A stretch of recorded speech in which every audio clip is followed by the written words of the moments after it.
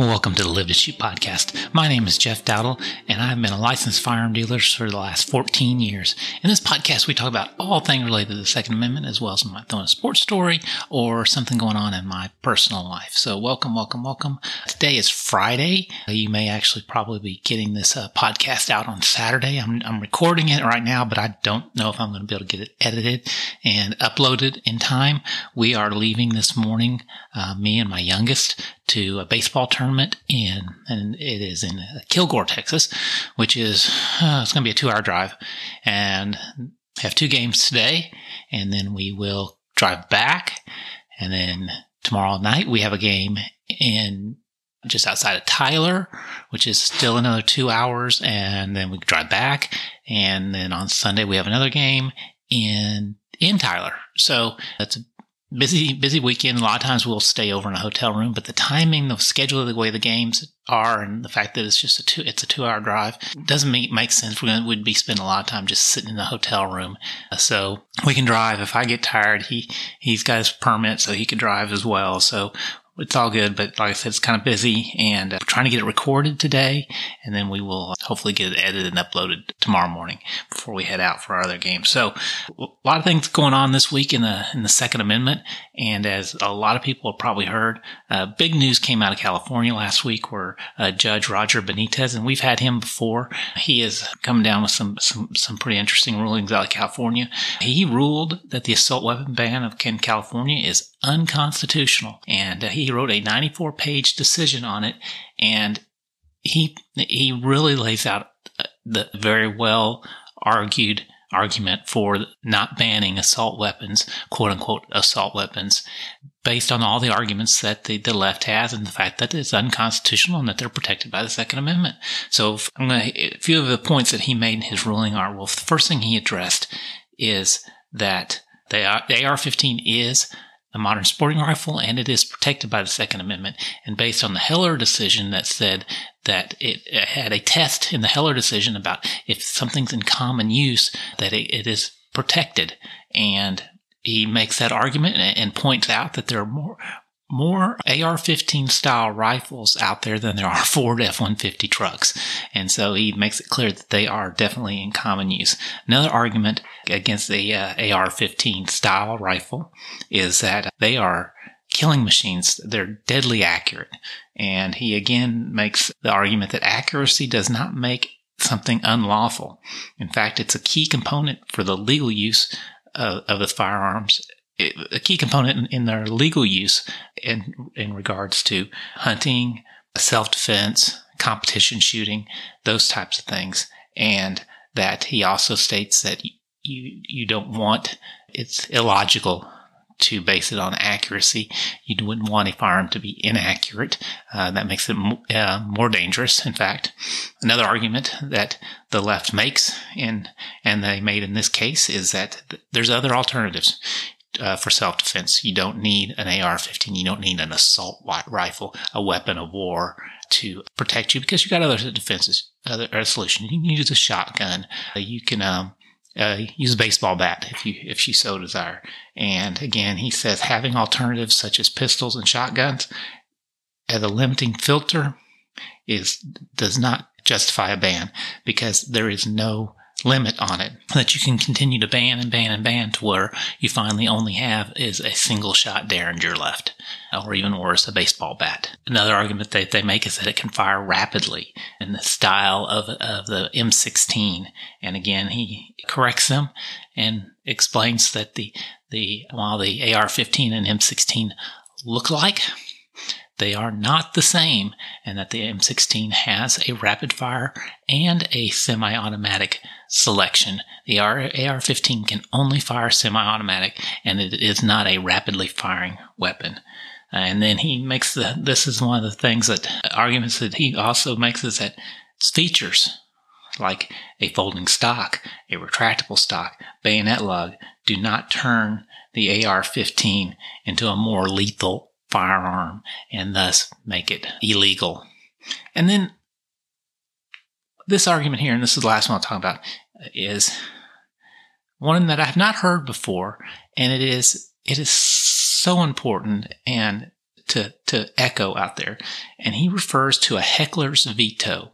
And by that he says that just because if you go on the premise that the firearms are used by criminals and in mass shootings and stuff, just because they're used for illegal purposes does not make them unconstitutional or that they should be banned. He compares it to a heckler's veto, that if somebody is using free speech to do unlawful acts, you have to deal with the unlawful acts they're doing, not with the fact that they're utilizing free speech and banning free speech. So just because somebody's doing something illegal with something, again, driving drunk, if you're driving drunk, people don't go and ban the cars.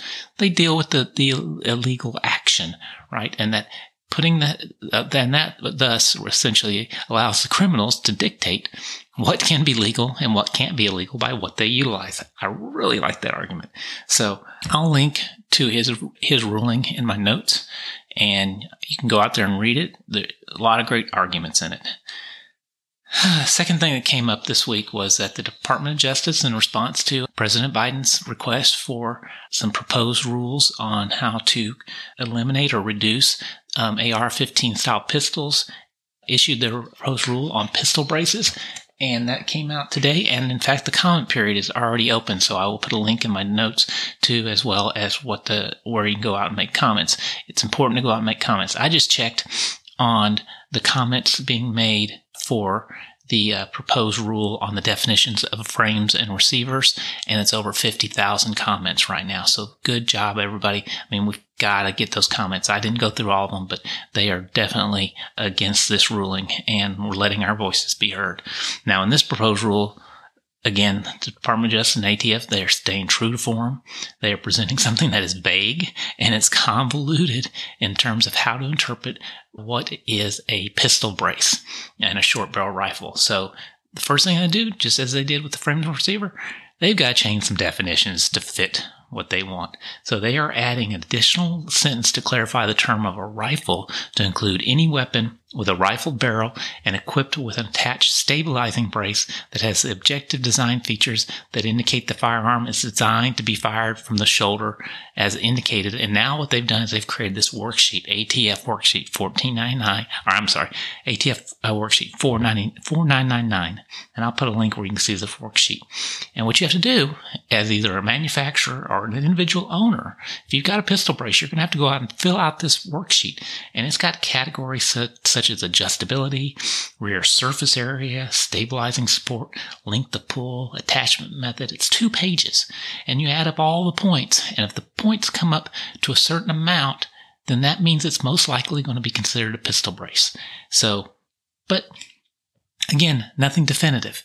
And everybody's going to do this. And so the thing about this rule that we've talked about is in the swipe of a pen, they are going to turn millions of firearms owners into felons because now they're going to be owning what could potentially be considered a regulated firearm and a short barrel rifle. And what they're going to have to do is they're going to have to submit it to the ATF for evaluation and then wait. But in the meantime, they're illegally in possession potentially of an SBR. So most prudent people are just going to go out and destroy all of these pistol braces. So again, this is very tenuous in the fact that, you're going to be you're creating criminals just with the swipe of a rule. And again, it's very vague. And go back to my other argument. Why? Why are we banning short barrel rifles? What's wrong with them? Again, is it because they're used in crimes? And now go back to that heckler's veto. That's going to be one of my favorite ones. I'm going to be going to it a lot. Just because criminals use it doesn't make it unconstitutional. So just remember that.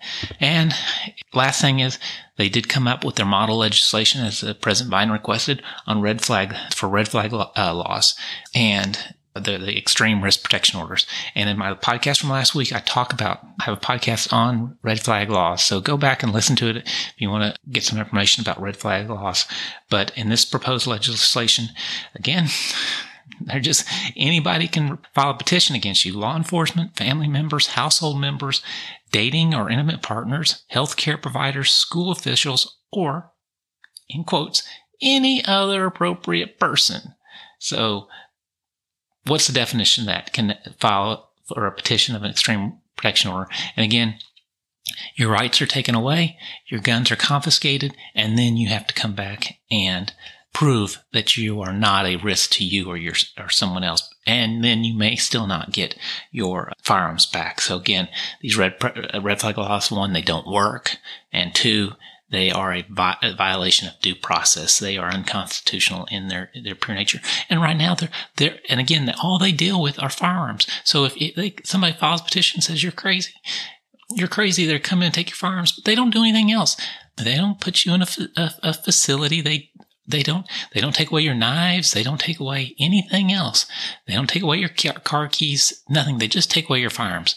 So, I mean, there's other provisions already out there in existing laws where you can deal with people that are having mental issues, and those just need to be utilized instead of creating a special legislation around firearms. So those are my points. I'll put all links in my show notes, and also I'm going to put a link to where you can go and make sure, because we've got here in Texas, our Senator Cornyn is partnering with a Democratic senator to try and create legislation for universal background checks. I'm going to put a link in my show notes to where you can go and submit a letter to your senators and tell them do not support this law. So we got to continue this, about action. We got to be active in all this and get our voices heard. It is important to continue to protect our Second Amendment rights. So I appreciate everybody listening. Again, subscribe to this podcast. Give it 5 stars if you rate it. And, my contact information is in the show notes. Follow me, email me, let me know your thoughts. And I appreciate you listening, and y'all have a great week.